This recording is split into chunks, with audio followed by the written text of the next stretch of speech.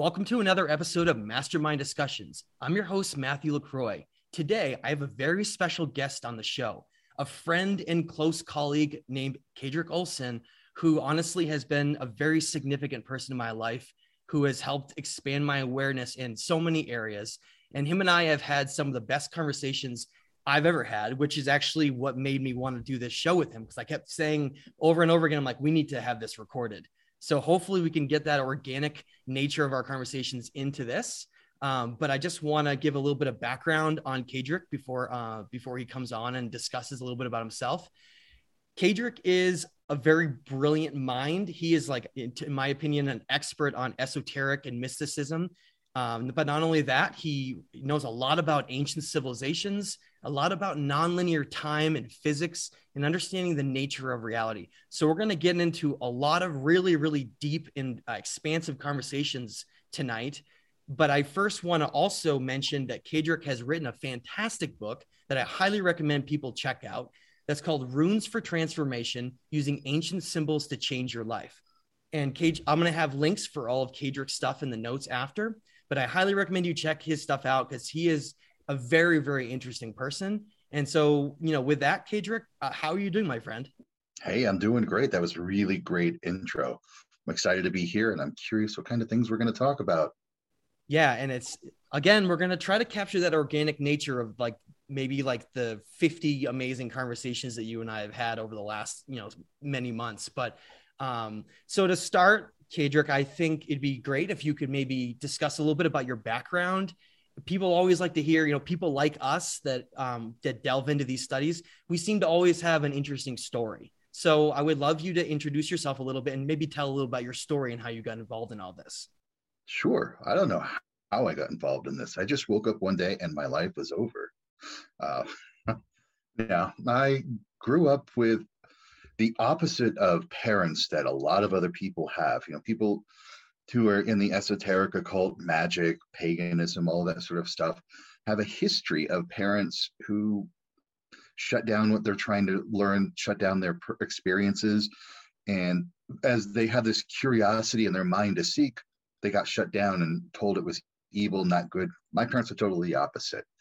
As I explored, they opened those avenues for me.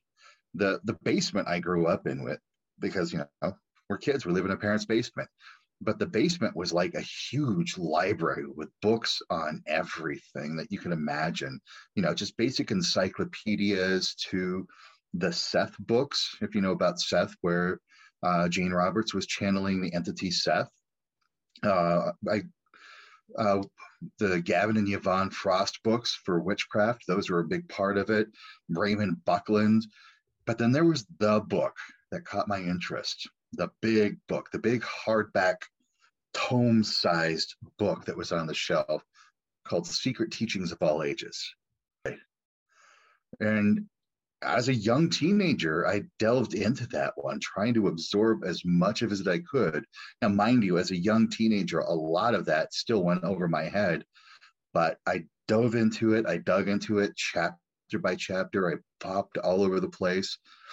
And the thing that occurred to me, and this is one of the big influences, I'll tell you about the other one in a minute, but the thing that occurred to me while I was reading through this is, as I'm reading about the ancient Egyptians, the Eleusinian mysteries, the Odinic Brotherhood, the Rosicrucians, the Masons, all of these groups, they seem to be saying the same things over and over and over and over again. They're just using different words. They're using very similar symbols, but some of the words are different. So it occurred to me that there was like this baseline state of human consciousness, a baseline state of awareness, where we could work our magic, so to speak, and we could delve into what it means to be a mystic and to get into this underlying higher consciousness work. And I knew I needed to have a control group because I was starting to learn about the scientific method and there was just too many variables. So I said, I need a control group. And all about the same time, I was listening to some really crazy music out of the UK that was freaking out my peers at school, which made me love it even more. I was reading a book by Brian Bates called The Way of Weird. I picked up a book called The Book of Runes by Ralph Blum. And all of these pieces put into place. And I'm like, this is the Norse path. And I said, okay, great. This is my control group. I'm going to delve deep into the Norse, learn everything I can about the Norse, and use the Norse as my control group to test the variables, to really get in and understand what this mysticism is and this mystical practice is. Mind you, that's just one of the influential paths that got me going.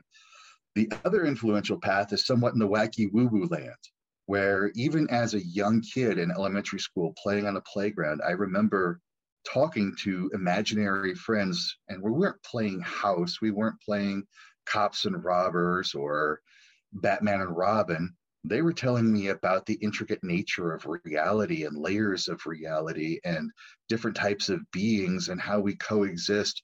They're giving me basically what I now know as an adult is advanced level teachings. And so I ended up calling them the Whispers because their communication is like whispers, but they are these ascended masters, disembodied entities, higher level beings, whatever we want to call them, that has served as a guide throughout all of this process, so that all of the stuff I have in my control group, all of the stuff that I'm testing and learning these variables, I've got these guides all along the way that says, oh yeah, you're curious about this? Well, check that out. Oh, you don't know anything about this, but go look at this. How about you investigate that? And over the years, all of those pieces and parts came together, put together, and I just kept my studies over the years. I used to think I was motivated by curiosity, but I think it's a little bit more existential of a crisis than that. I think what motivates me is that the more I learn, the more I realize I'm in this ever widening gap of ignorance and naivety. And it's like the deeper I get into it, the less I know about anything.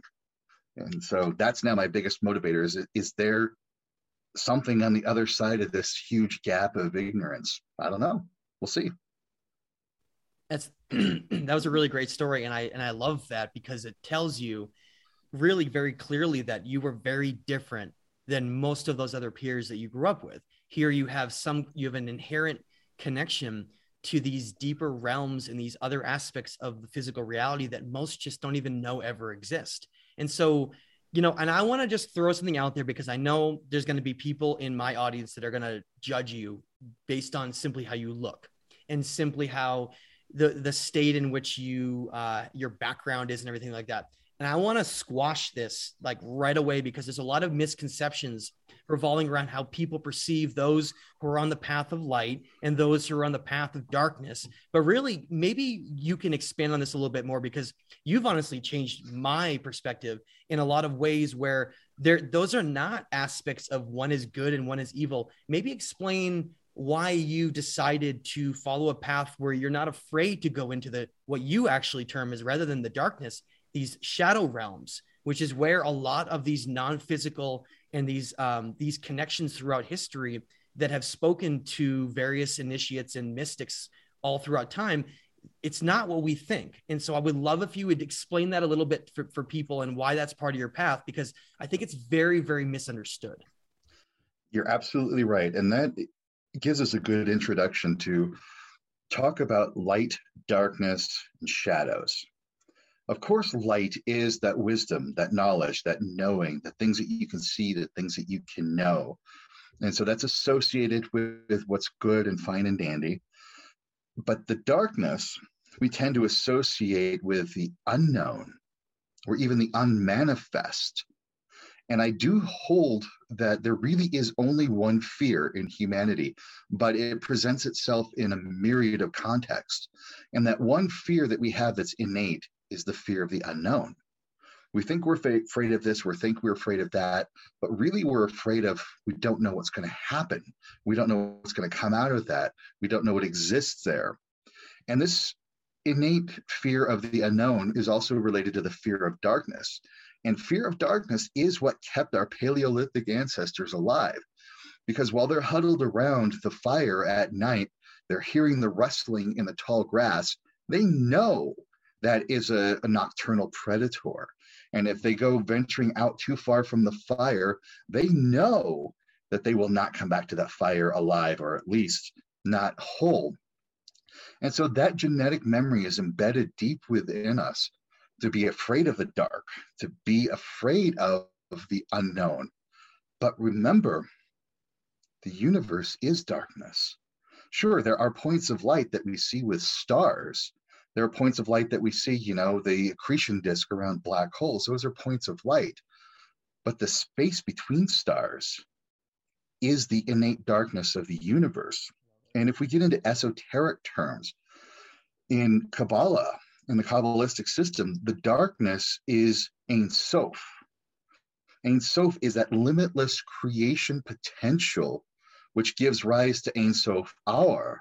And Ein Sof Hour is the limitless light.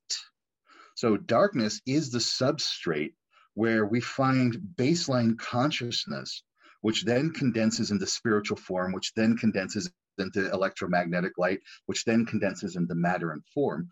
So darkness is the substrate of all existence. And of course, we have an innate fear of that. But what we really need to be careful and cautious of are shadows. Shadows are that which obscures the light of knowing. And shadows is where we find the fear, where we find the jealousy, where we find the anger, the hatred, and all of those negative emotions and all of those scary things. But the thing about shadows is they're always hiding some sort of truth within them. And for each one of us, every single one of us, when we have those shadow traits, our fear, our anger, our hatred, our jealousy, those are traits that we took on as a means of adapting to the circumstances we were in at a certain time in our life. They were things that we learned to keep us alive so that we could survive those moments. And so they hold a secret about who we are innately. And I kind of consider some of the work that I do to be, without sounding too arrogant or egotistical, kind of bodhisattva work, where I'm not afraid to get into the darkness, where I'm not afraid to get into the shadows with people, because that's where people are who need the most help. That's where people are. They're stuck in their spiritual growth. They're stuck in their life because they've got the shadows obscuring the beauty of what their world really is and their true potential of who they are. And I've seen those shadows. I've seen that darkness. And I hold that door open to the light for people. And the only way for me to get there, to help those people, is if I'm willing to venture into the darkness. So I don't consider myself a light worker. I'm not a light worker. I'm a shadow worker. I work with people in the deepest, darkest places of their lives so that they can see the benefits of that, so they can see what the truth of their authentic being really is, so that they have that capability, that capacity to rise out of that and unlock their true potential to who they really are and go into the light of their own being.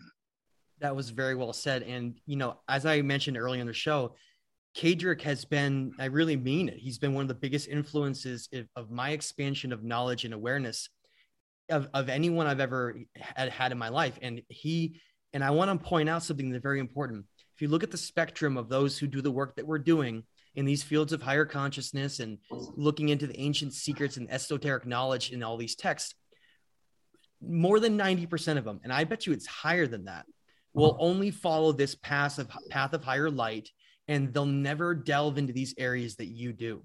You have a niche that is so specific that you probably are, in my opinion, in the areas that you work with these esoteric studies, but really looking into like the shadow work and into rune stones and looking into, what really is paranormal entities really on a scale of like actually evidence-based. You're probably in my opinion, one of the premier experts in the world. And there are very, very few people who do what you do. And that's why I wanted to highlight the significance of that. But because of what you do, you have an understanding that is, in my opinion, far greater than most who don't have any experience in that, because you've seen so many different sides of what makes up the nature of reality. And that's what people really need to understand here, is we're not talking about something that is supposed to be ignored because it doesn't play a part. It plays almost equally, if not as equal as a part as the light. It is what defines reality for us. And so I commend you on your work, my friend, because it is a path that is not taken by many and it's very misunderstood. And because of that, it doesn't often get recognized for its significance. And so that's why I think it's so important that you explain a lot of this. And then before we get into all these other topics along the way, I think it's important that we also have you discuss so many of these misconceptions that are related to like paranormal things, entities, exorcism stuff, and all like this whole spectrum of all those misunderstood areas that you work in. It'd be great if you could shine a light on that in such a way where people can finally get those misconceptions understood, because you even yourself you've told me that you'll go to conventions and most of the peers you work with, they have this almost like Hollywood surface level understanding of how all this is portrayed. And it's really not very accurate. So maybe you could go into a little bit of your work and some of those aspects.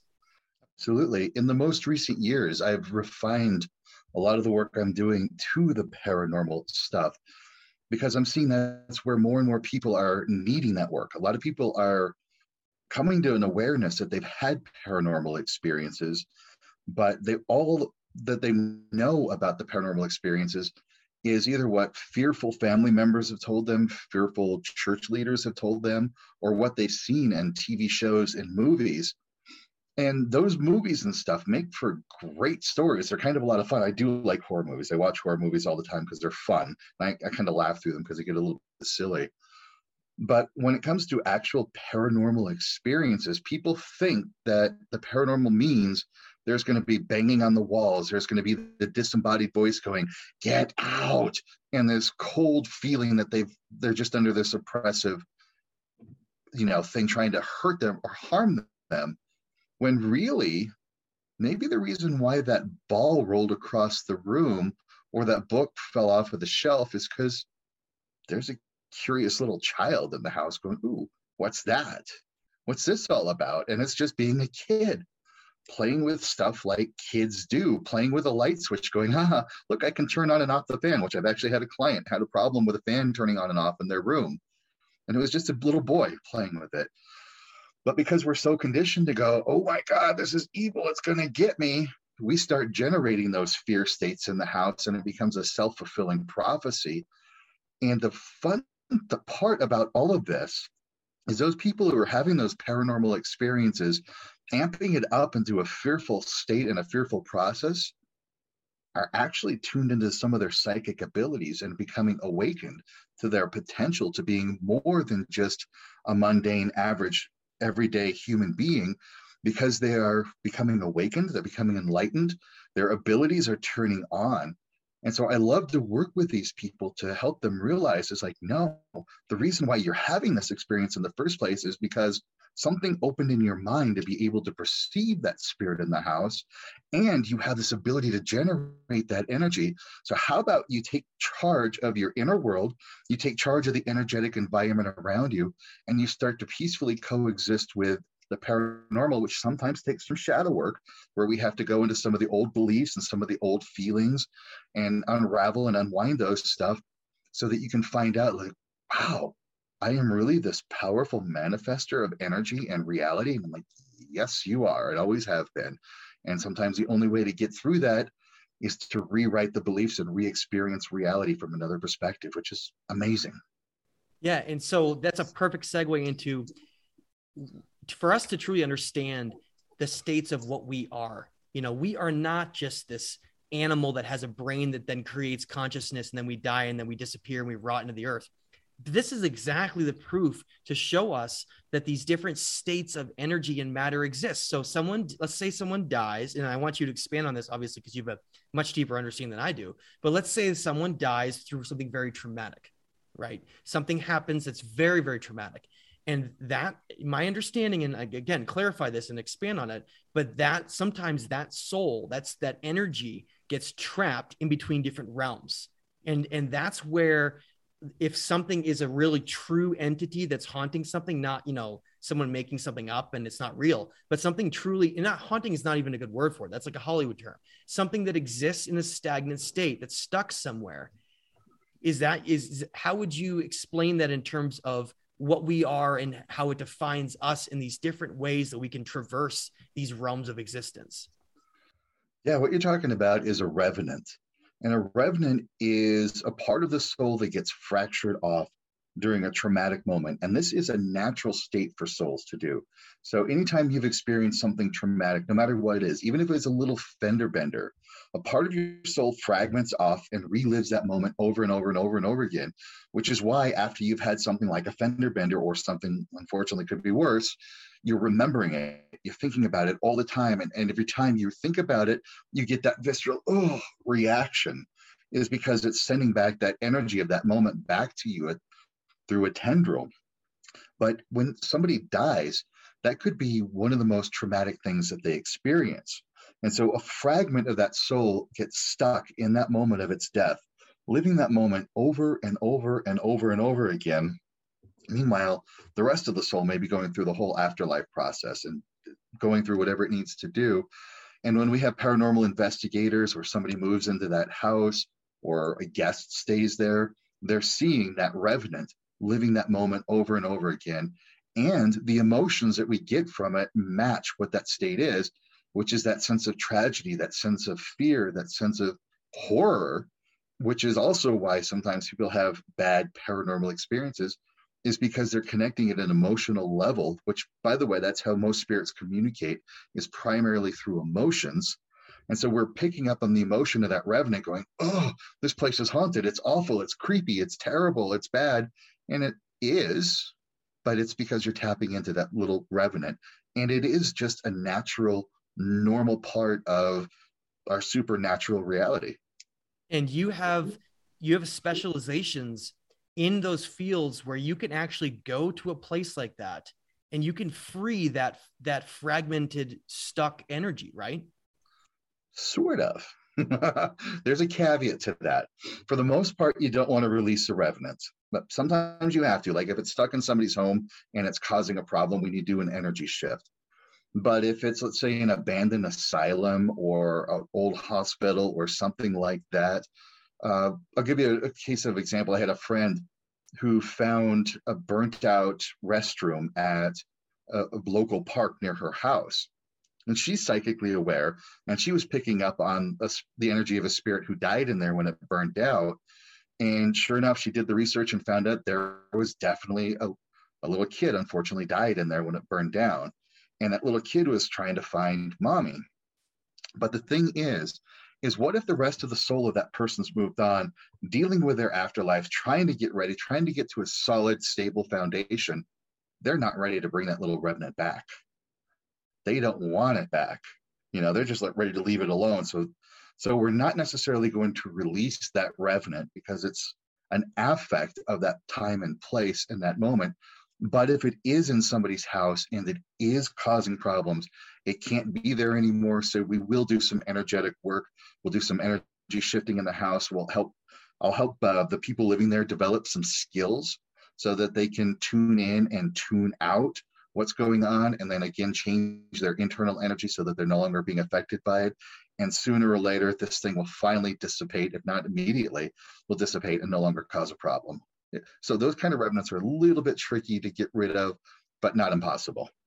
So it's just a whole different way to look at this, right? It just changes this whole perspective that so many, even in people that work in the fields that like we do, and that are misconceived by these notions, all of a sudden the shadow work in the spirit world just becomes very, very different. And I think it's a perfect segue for something that you've helped me tremendously understand on a whole different level.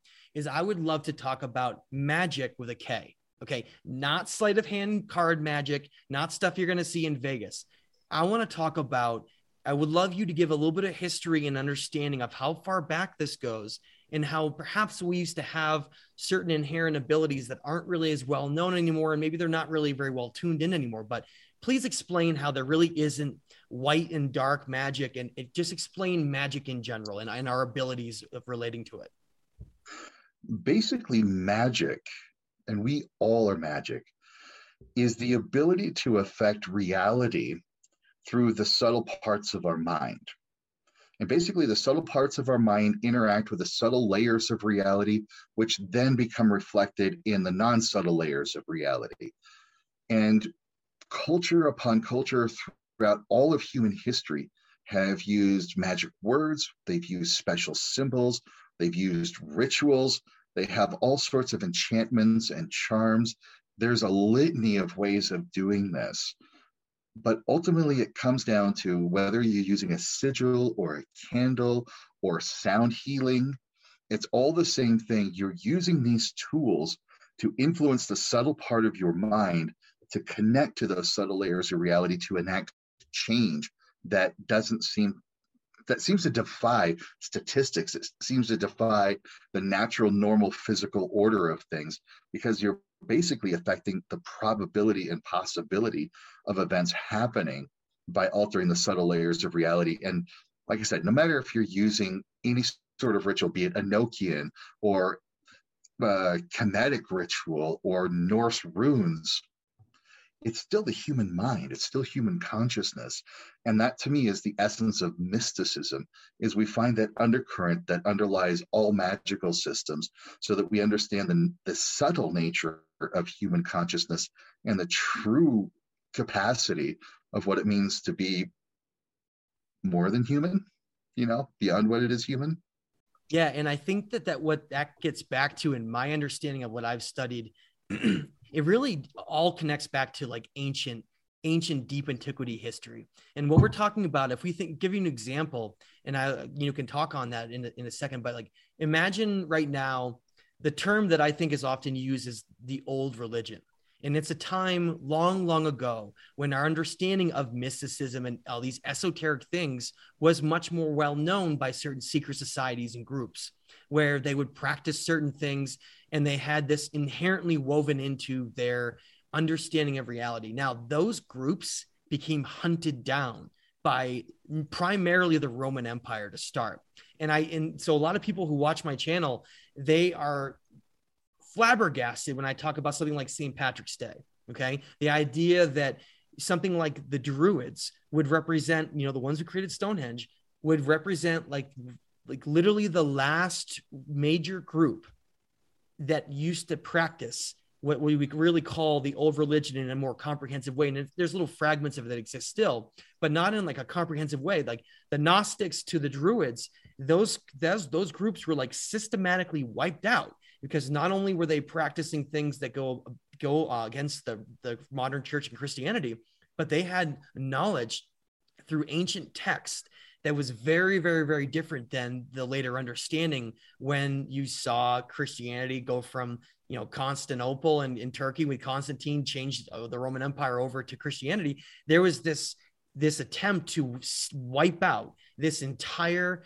lineage and background of history. And so like the Druids they're the snakes that St. Patrick was eradicating in the pagan groups. Okay. So there's a lot of misconceptions related to that. People will write to me, well, hey, Matt, weren't the Druids practicing like animal sacrifice and blood sacrifice and all this stuff? But really that was the way that they perceived that was like that they were an evil group, and that was they were justified to be wiped out.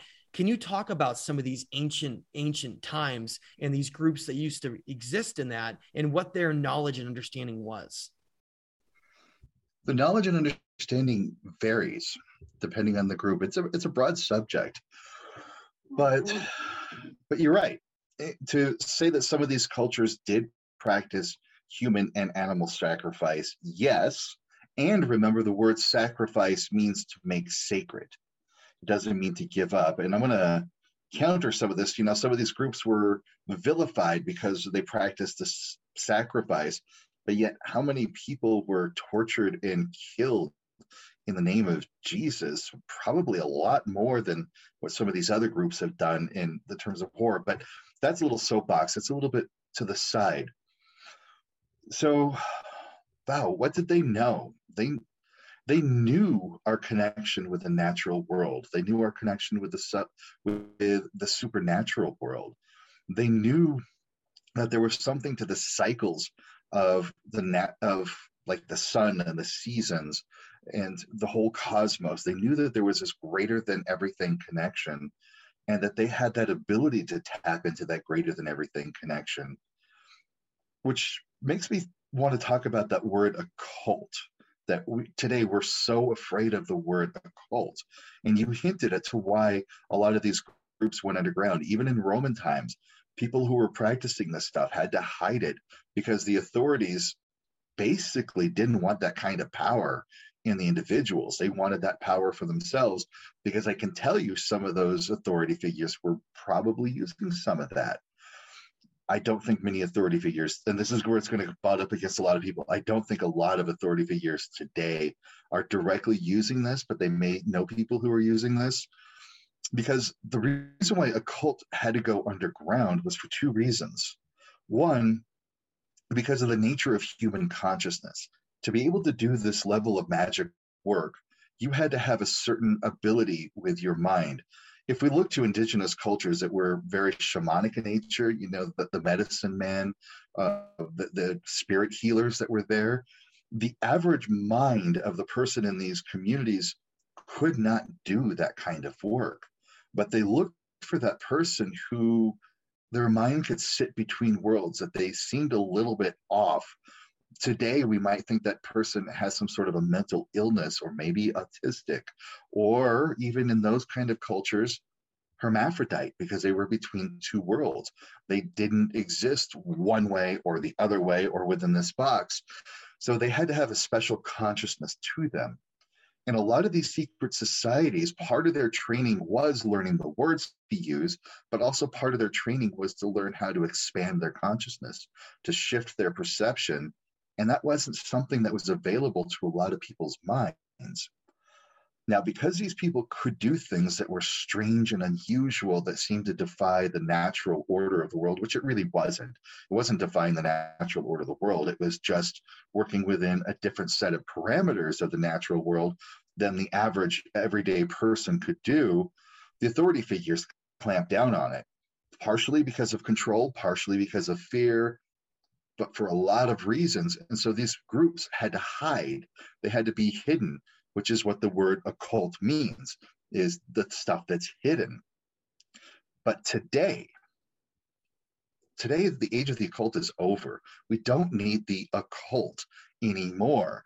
We have the internet. We have people sharing these secret society secrets all over the frickin' place. Their symbols, what the symbols mean, the rituals, what the rituals mean, what the practices mean. Even more, what's going on today through the realm of special effects, science fiction, video games, is people's consciousness are being pushed beyond the parameters of what they were able to perceive even 20 years ago, 100 years ago.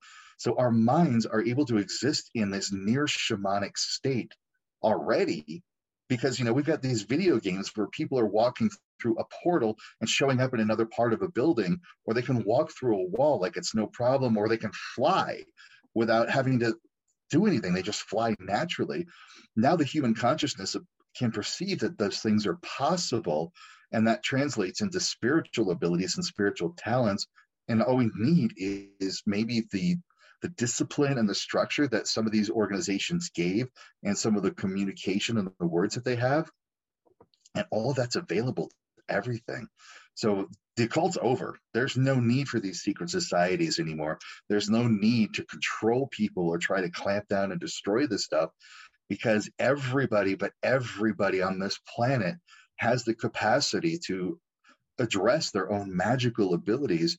And if they want to go through the route of Wicca, they want to go through the route of Norse, they want to go through the route of Kemetic Druidism, it doesn't matter. I even remember seeing a video one time of some Christian church, I don't remember what it was, teaching children to smash these cups and plates while reciting these certain phrases over and over again. And I'm like, you're teaching those kids sympathetic magic. And so it's even in the practices of some of these churches.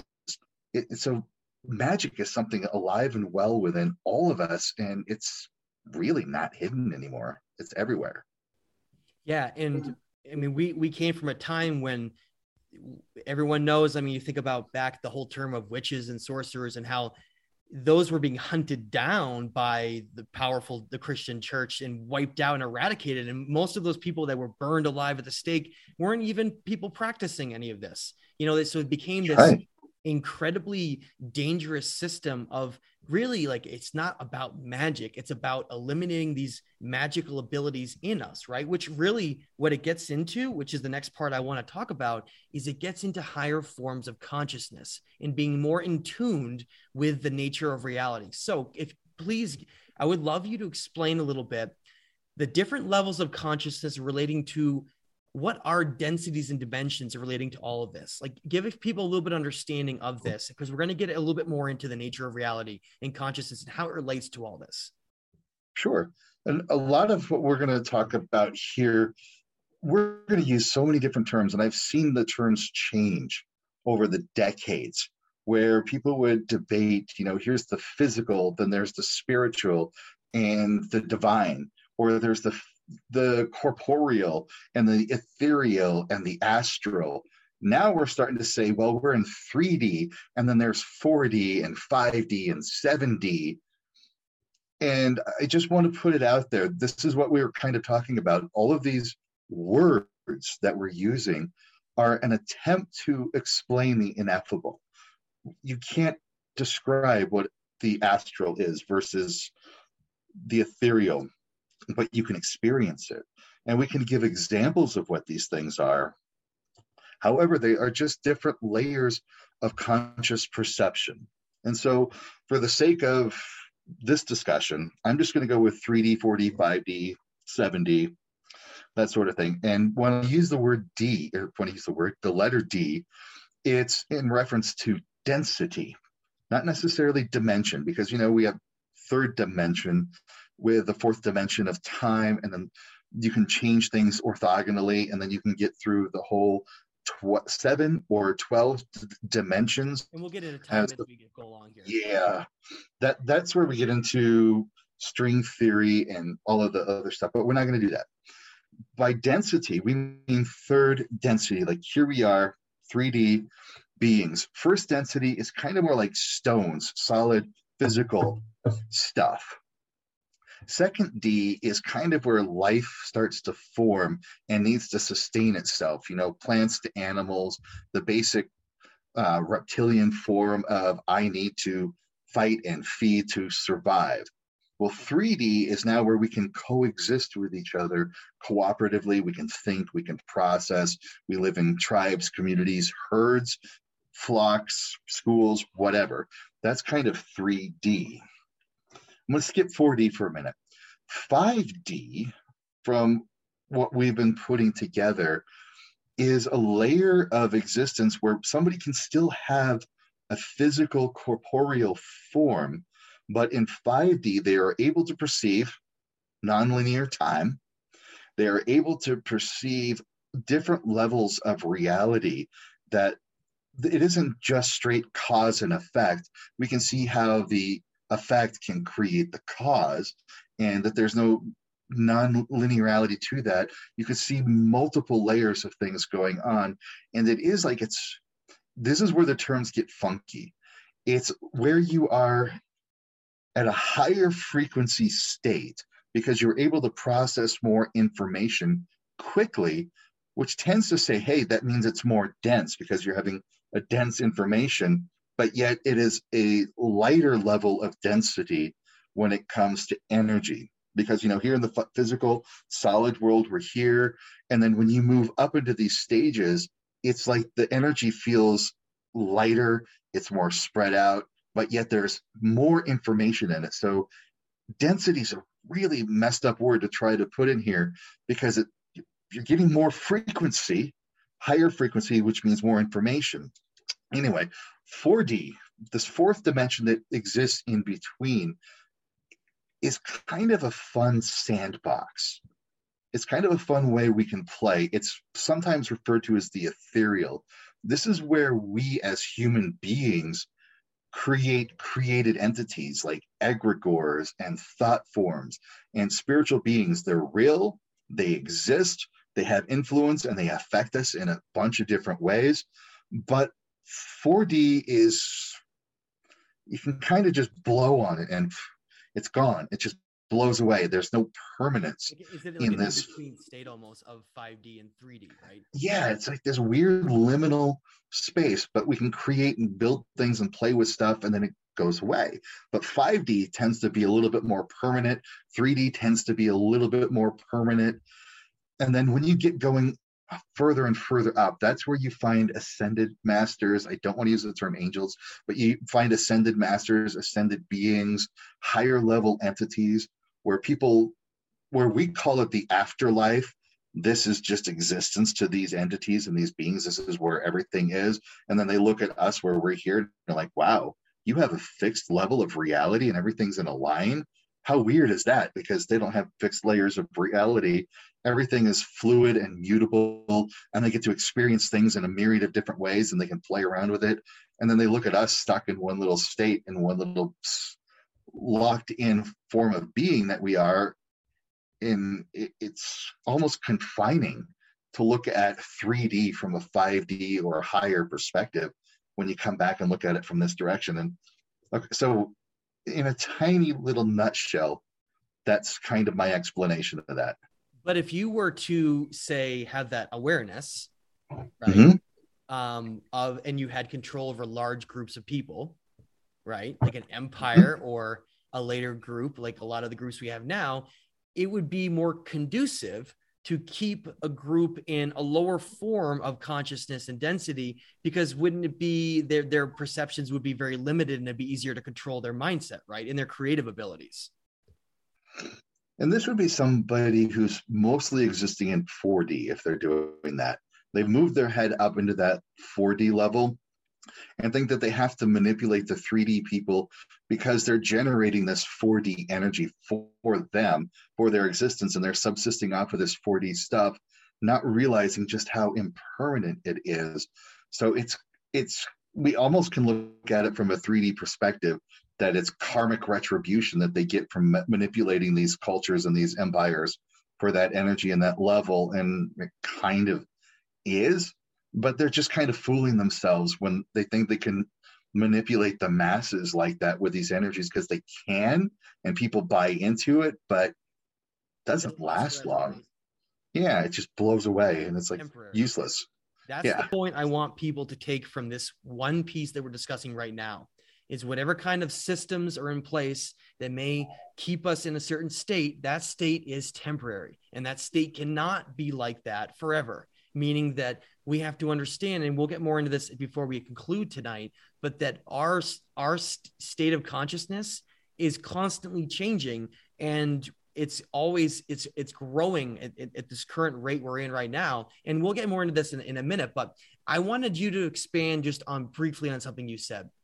There are so many that talk about, and there's a lot of different terms, and you can discuss this however you're comfortable with it, but there's a lot of terms with these things that we perceive as like dark entities, maybe some kind of an aspect of reptilian, any kind of these scary entities that are our perception are real. But one of the things that you brought to my understanding on a deeper level is that maybe we're non-consciously, not realizing it, we're actually creating them, right? Through our perceptions of fear and all these different things, we're actually creating it. And that's what are known as egregores. Can you talk about that a little bit deeper? Yep. An egregore is a collectively created entity that we come together with our belief on what this thing is, maybe what it looks like, what its name is, what its personality is, what its energy traits are. And the more we believe in its existence, because egregores really live off of our belief, the more we believe in them, the more energy we're giving to them. We feed them, right? We feed them. And these things are incredibly powerful. They can exist in 4 and 5D. There are such things as 5D egregores. They can evolve into a higher state of being. So let me give you an example of an egregore that's not so scary.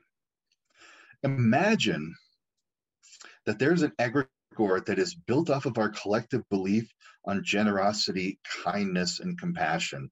This egregore is built off of seeing the wonder in a child's eye when it wakes up in the morning and it sees all of these brilliant boxes. Spoiler alert on this one, right? Yeah. Sees all those brilliant boxes underneath the Christmas tree. And we all buy into the power of that egregore. Christmas Eve, Christmas Day, when you feel that enchantment, that wonder in the air, and you're giving and you're sharing with each other and with the children, regardless of religion, regardless of any of that. It's a culturally created entity, Santa Claus. And how does Santa Claus visit all of the children in the world overnight? Through what's known as a possessory rite. We willingly take on the energy of this egregore and share collectively in our belief of compassion and generosity and giving and childlike wonder. That's an egregore of Santa Claus. So if you were to ask me, is Santa real? Hell yeah. Then that's proof of it. You can feel it on Christmas Eve, Christmas Day, everywhere. It's in the air. Because the collective of the world is using their powers, even though they don't even know what they're doing, to create literally like a being, right? Exactly. And we have the opposite spectrum of that. We can also sit there and go, and we've done this as a culture, many cultures all over the world. Wow, that person couldn't be that evil. Wow, those people really couldn't be that awful. That's just not human. They must be under some sort of otherworldly influence, like a demon or something awful.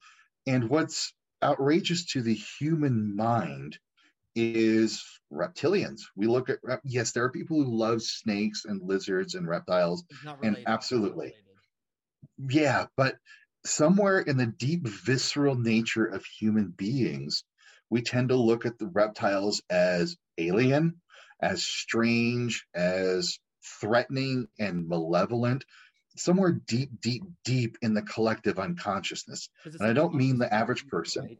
Like the opposite. Right. That's what's so scary about it.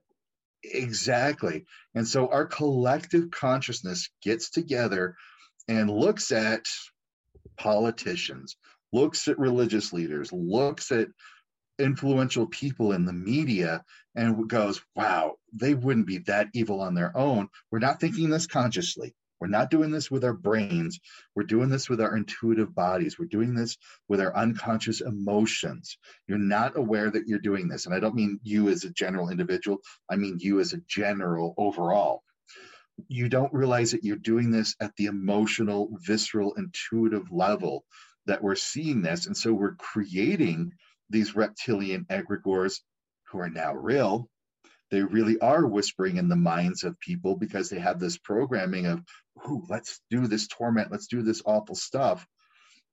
And we collectively create these things. I've almost given a different term to this. I've given it the term of Thurs. It's an Old Norse term for a giant. It's a special type of giant that really feeds off of anger and hatred, because they had names like Angerbodi, the boding of anger, or Hati, the hater. And these Thurs have the powerful ability to influence vast swaths of people to do really stupid things for really stupid reasons. One of my classical points that I put out there is, oh, hey, let's kill them because they're Tutsi. Oh, hey, let's kill them because they're Hutu. But we're all the same people. So let's just kill each other because we're saying that. Now, that Thurs, the egregores, are getting fed off of that bloodshed and that mayhem and the violence and the horror going on. And it's going, cool, yeah, keep this up. Now the peacekeepers come in with their guns and their tanks and they're shooting up the place. And that Thurs is going, right on, keep it up. Thank you.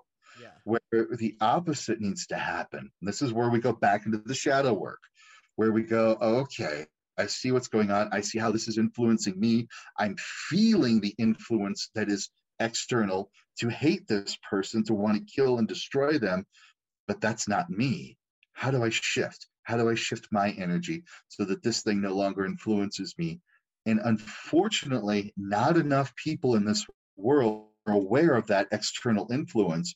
They still think it's within them. They think that, well, I've got this emotional feeling, therefore I'm going to logically justify my actions. And I'm really condensing this a lot. It's more complicated than that. So don't think I'm just glossing it over. It's really more dense than this, a lot more layers involved. But basically what's going on, the egregore is influencing a person at the emotional, intuitive level. They don't know it. Now they know, oh, I got to go start this. I got to go make this thing happen. Now the brain kicks in and justifies that feeling, that action. And the more they do that, the more they start spinning this cycle of acting, emotion, justifying, acting, emotion, justifying, while this external creature that we see as this reptilian, alien, or demon, because they're also demons, are out there influencing people to do stupid things for stupid reasons, but yet the people committing those actions feel they're fully well justified in doing it because that's how the brain and human nature works, which sucks. Yeah, and I want people to remember that and really just take a second to relate that to so much of history, okay? So many of these created conflicts, so many of these created fear-based systems. It doesn't matter what it is.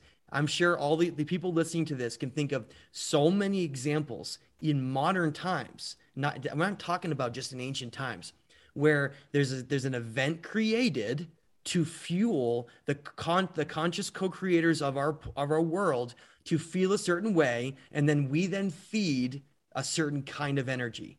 That's very important for people to understand because it plays such a big role in why so many different conflicts, so many different things are created based on this fear system of us.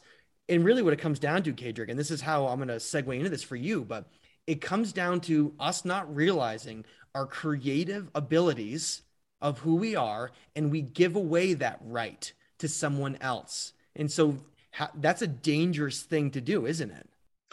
Yep. And this is where the layers of complexity come into this one, is because the actions of the individuals are still accountable.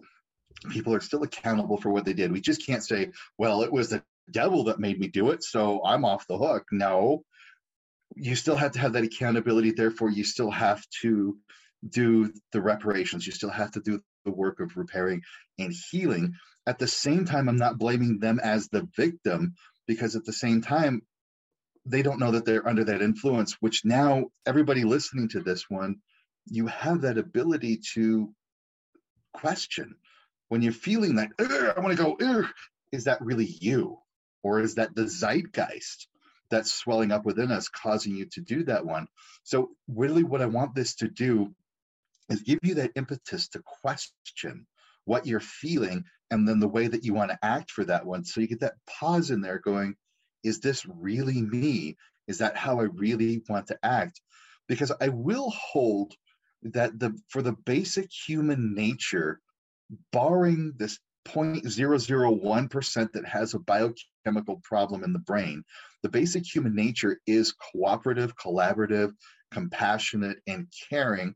But there is this 0.001% that's out there that does have innate psychopathy, that does traumatize people, that does cause them, and then we get the whole cycle going. So we're not letting the victims off the hook. And the way I want you to think about this, and this is what I tell a lot of my clients and a lot of the people I work with, and I want this to be the contemplative pivot that you use for this, is that you may or may not be responsible for what happened to you or what happens around you, but you are 100% responsible for what you do with it. Yes. Where you go with it from that point. So you are still accountable. Yeah, that's a great point. And that leads exactly into where I want people to understand that these actions that we do, we are the ones that are ultimately in charge of our own free will there. That ties into what the ancients talked about all along with weighing a human heart, weighing the soul against a feather, and what kind of karmic energy is accumulated in that lifetime. So can you talk a little bit about how karma plays into potentially our incarnations and how we go through different lifetimes? Karma is a fun word and a fun term because we've got a misnomer of what karma means. We tend to think that I do something bad to somebody, therefore something bad's going to happen to me. I do something good, therefore something good's going to happen to me. That's not quite the nature of karma. Karma is more about lessons to learn, and I would say more about experiences to have, such as what if somebody did come into this life with the intention that they were to be that 0.001% that did have that psychopathy so that they could stir crap up, and make things problematic. So then everybody else goes, oh my God, that is so horrible. That's terrible. That's awful. We don't want to be that way, so that they could serve that example. One of the things that I really love out of the Vedic tradition, and when it comes to the notion of karma, is, and I don't know, this is again a contemplative exercise, a thought experiment for you to use in expanding your perceptibility of the world around you. And that's how I want to use this, rather than justification for any sort of actions. So this is a contemplative tool. In this Vedic teaching is when they talk about karma, and we're going to use good, bad karma, that in order to transcend to the next layer of existence, that 5D, 60, 70 layer of existence, you have to neutralize out your karma. Now you come into lifetime after lifetime after lifetime to experience various things. Sometimes you're the villain, sometimes you're the hero, sometimes you're the victim, sometimes you're the perpetrator. You're doing all of these things throughout various lifetimes to gain the experience. So that's karma. And they say you have to neutralize your karma out to be able to transcend through that cycle of samsara, to use a Buddhist term. Well, there are sometimes people who build up too much good karma they can't pass on. There's sometimes people who build up too much bad karma they can't pass on. What if, and this is the contemplative exercise, what if these people agreed as their karmic lesson for the next lifetime is these people with too much good karma comes in to be these demonic, horrible, awful people, to neutralize their karma against these people that have too much negative karma, so that they can neutralize their karma together as a compassionate act, and then finally transcend. And that gives us a different notion of what good and evil is. For example, a good practical application of this is the Dalai Lama was once asked what he thought of General Mao. General Mao is, that Chinese general that went into Tibet, murdered a lot of people. He's responsible for a lot of torment and destruction as China annexed Tibet. Horrible, awful things. But the Dalai Lama says, yeah, General Mao is just a Buddha in disguise. And when we think about what that means, Tibet at that time period and previous to that has a very powerful spiritual tradition, a very powerful means of raising consciousness about getting into the way of evolving the human mind to higher levels of being, but it was locked into Tibet. It was only for the people that were initiated into their tradition, only for the people of Tibet. It never went anywhere. Very closed, exactly. Now comes General Mao, commits all these atrocities, and Tibetans are fleeing all over the world. The Dalai Lama goes into India, and now all of a sudden, decades later, the whole world knows who the Dalai Lama is. The whole world has ashrams all over the place. The whole world is learning these advanced consciousness teachings. Buddhism in this form has now spread all over the world. So what if General Mao came in karmically to be this demon, horrible, awful person to help raise the consciousness of the planet? So who are we to define what good or evil is until we can look at this higher level and go, oh, crap. And that's 5th to 7th level thinking and processing. Yeah, and that's so difficult. I feel like that's one of the hardest concepts for people that work in these fields that listen to me and others, is to wrap our heads around the idea that something that we perceive as evil or bad often serves a purpose for something else later on. It's almost like this ebb and flow of energy in these different states occurs in different ways. And yes, it's terrible what people have to go through in those moments, but really in some ways they're almost like they're like sacrificing themselves for that transition of energy. But so it really gets into how we play so many complex roles here. Now I want to get into like a base thinking here for a minute. Let's say that someone is in a lifetime here to simply grow and expand. Okay, we'll get past the neutralization aspect for a minute here. And let's just say someone's simply here as maybe they're inexperienced, a somewhat inexperienced soul. Let's call it that. And they're here to grow and expand and understand all of these higher processes that lead them to a higher state of consciousness. And I think this is really important that you explain this aspect for people because it's very difficult. You and I had this conversation recently, is the idea that if someone is going to follow a certain path in life, okay? They're going to follow a path in life, and it's all along that way. There's all these moments where decisions have to be made, right? And those decisions are either made in two ways. They're made with like just the brain, the mind, right? You logically think about something and you say, I'm going to do something, and it doesn't matter what it is. It could cover the totality of anything in life.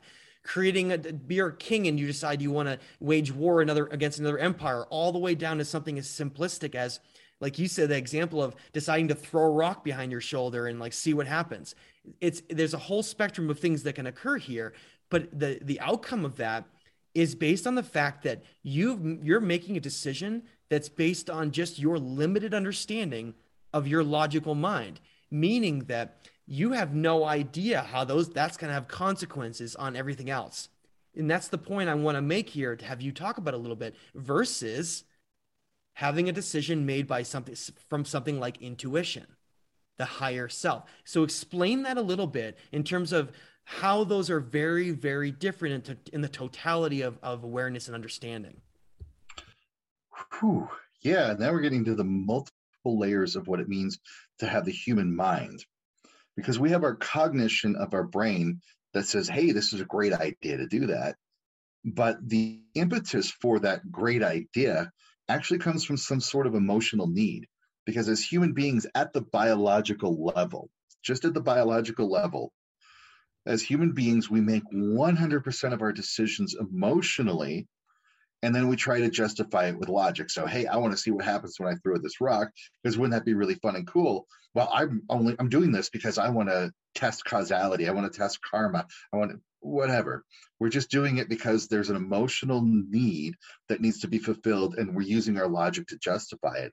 But that's not the end of what it means to be human consciousness. There is our intuition. And the way I look at intuition is it comes from the visceral nervous system in your gut. It is the oldest part of the human brain, a human mind at the physical level. And it is in your gut. It is just about as complex as the brain, but it's more spread out, which is why you get this gut feeling, or you get butterflies in your stomach, or you have this deep sinking feeling inside. Those are all intuitive responses. And your intuition is connected to the collective unconscious. It's connected to the natural world around you. And so it is your psychic perceptibility. And so if you have this intuitive pull to go do something, then you'll get this emotional connection of, yeah, I need to do this because I'm feeling the urgency of it. And then the logical brain will go, no, that's stupid. Why are we going to do that? Until you learn to build that trust of that feeling at the intuitive level going, oh, okay. The intuition is saying I should do this. Still not the end. There's still higher self. A lot of us have higher being, a higher self that we're connected to. We have whisperers or ascended masters, teachers. We have energy wells that we wander through that is part of our natural world. And these things will influence our consciousness in a very subtle way. That's why I call them whisperers, is because they're not these big shouting loud voices. It's more like, hey, isn't it a good idea to kind of look into this and do that? You know, an example of that is you're driving at night, you come across a red light, you're sitting there at the red light, and now it changes to green, and you're like, no, I don't want to go. And why don't I want to go? Why not? And all of a sudden, boom, something blazes across the intersection, and you would have smashed all over the place. You're like, okay, that's somebody whispering to you at the intuitive level, saying, just sit here, hold tight, don't go. And you don't have the logic or the cognition to justify why we're doing that. And that's where we could get into a lot of trouble, because it goes back to my first rule of paranormal interaction. Similarities attract and perpetuate. If you're in a fear-based state, if you're in a negative state of being, negative state of mind, you get caught in this perpetual cycle that the energy patterns around you, the entities around you, will continue to feed that cycle, because that's the nature of your reality.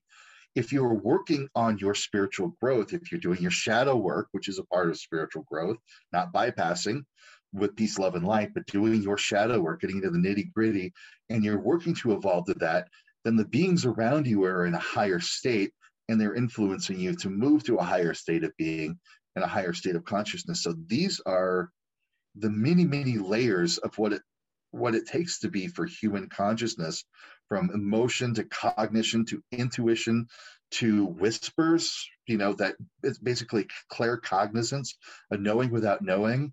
Then we get to the big one. This is my favorite one, gnosis. Gnosis is when you're working with a very high level entity. The old Greeks called it, here's a scary word for you, the old Greeks called it a daemon. Not demon, a daemon. It was a high level entity, like an ascended master, a deity, or, well, still not the right word, but a super high level entity that gives you a blip. You get like this blip. I don't know how else to describe it. And you sit there and you go, that was cool. What is that? And it's like a zip file, or somebody plugs in like a thumb drive into your head, and then all of a sudden it expands, and you've got this massive amount of information that directly applies to your world and is super relevant, but it came as this blip. And now you know all of this stuff, and you have this deep level of wisdom from who knows where. It just blipped into your mind.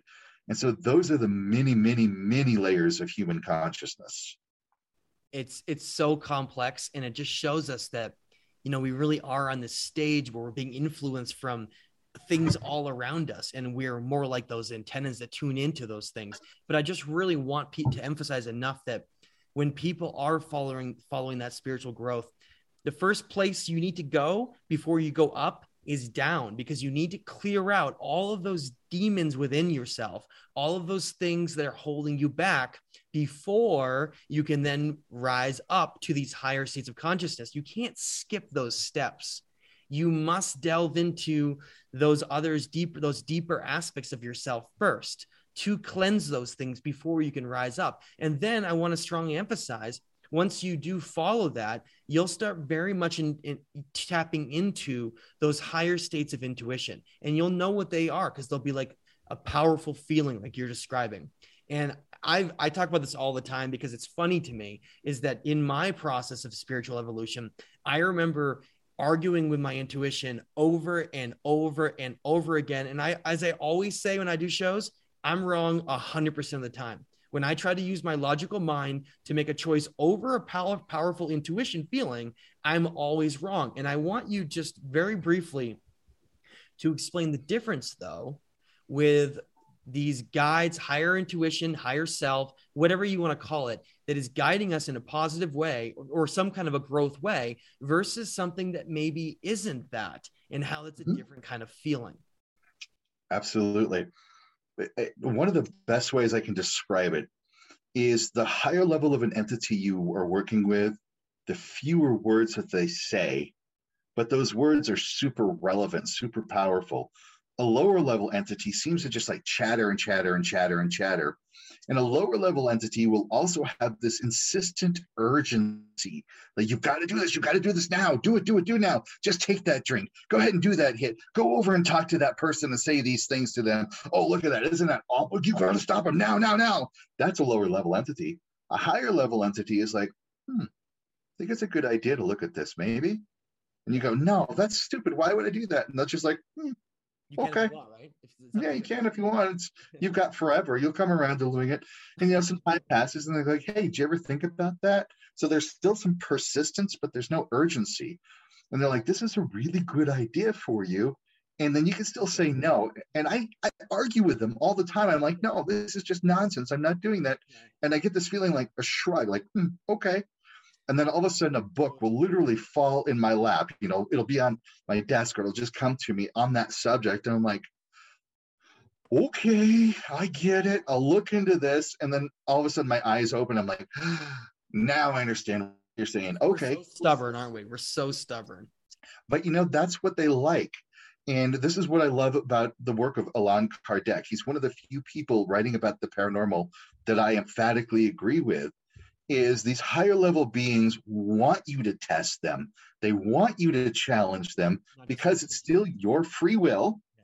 And it proves that they're right, when you test it and you prove that they're right, which builds that stronger rapport between them. And it gives you that ability to think for yourself and to hold yourself still in that position of power going, no, that's stupid. I'm not doing that. And they're like, yeah, well, fine. Come to your own terms. You learn. And that's how you know a higher level being. Yeah, I want people to remember that. This may seem trivial to some, that like, oh, hey, Matt, how come you're not talking about megalithic civilizations and the Anunnaki right now? Blah, blah, blah, blah, blah. But you know what?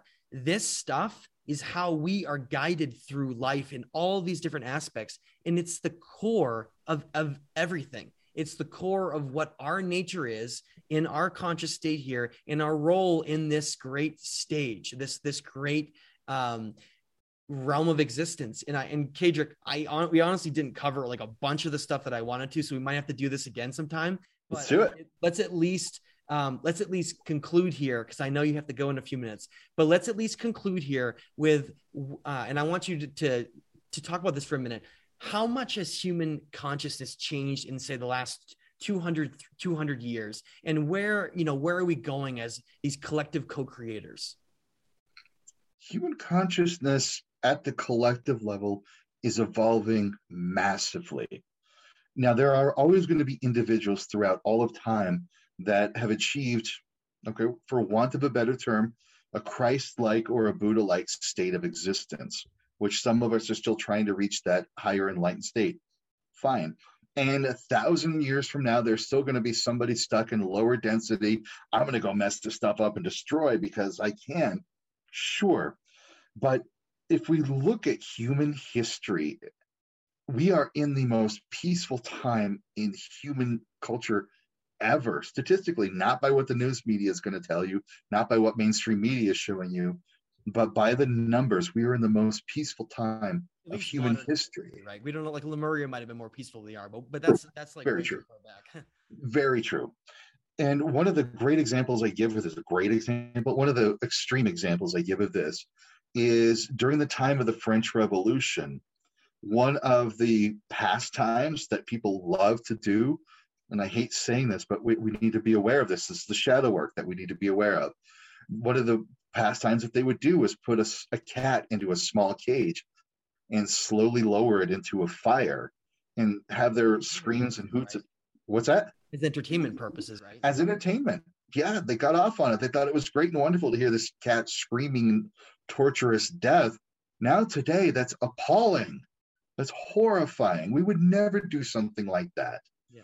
And that's an example of how we are evolving as a species. And yes, there is going to be the individual that still does that and has those problems, but collectively we are evolving. And it's because of people like your listeners or all those people out there, everybody who's doing their shadow work, doing their spiritual work, it's affecting the collective unconscious. And you might think that, great, me sitting here meditating, doing my shadow work, doing my spiritual work, it's just affecting me. And no, you are jacked into the collective unconscious. By doing your spiritual work, by becoming a more compassionate individual, by working to raise your consciousness and evolve spiritually, you are affecting the collective and making it easier for hundreds, if not thousands, if not millions of other people to follow in your footsteps. So as individuals, please continue doing this work, even if it gets difficult, even if it gets weird, even if it feels egoic and selfish. It's okay sometimes. You are still affecting the collective in a positive way, and we're seeing that today. That was well said. And I just want to conclude, before you pass on some of your information, is that really look at now how we're rejecting war. We're rejecting violence on so many different levels. And I know people want, the collective to just jump on board with realizing that the pyramids aren't tombs and the ancient civilizations were so sophisticated and all this stuff, but it's not time yet. We'll get there. Let's remember This is baby steps, and we are changing on a collective that is so exciting right now. We have to look at it from the bigger picture, and we'll get there. Humanity, like you said, is the most peaceful in our entire current existence of what we are now as a civilization.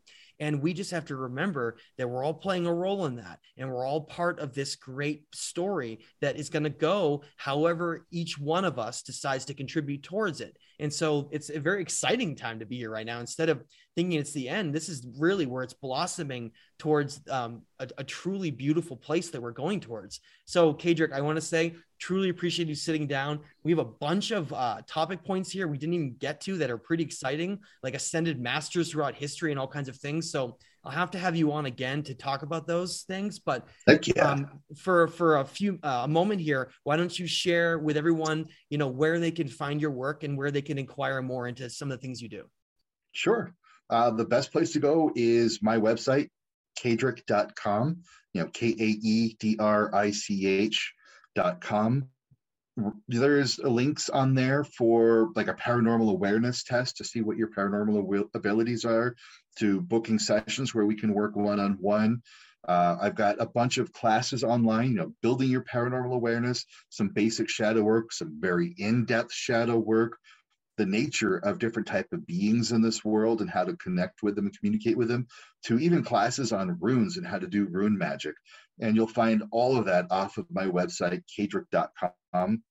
But I'm on Facebook, Instagram, YouTube. Check out stuff there. And I always open this to everybody.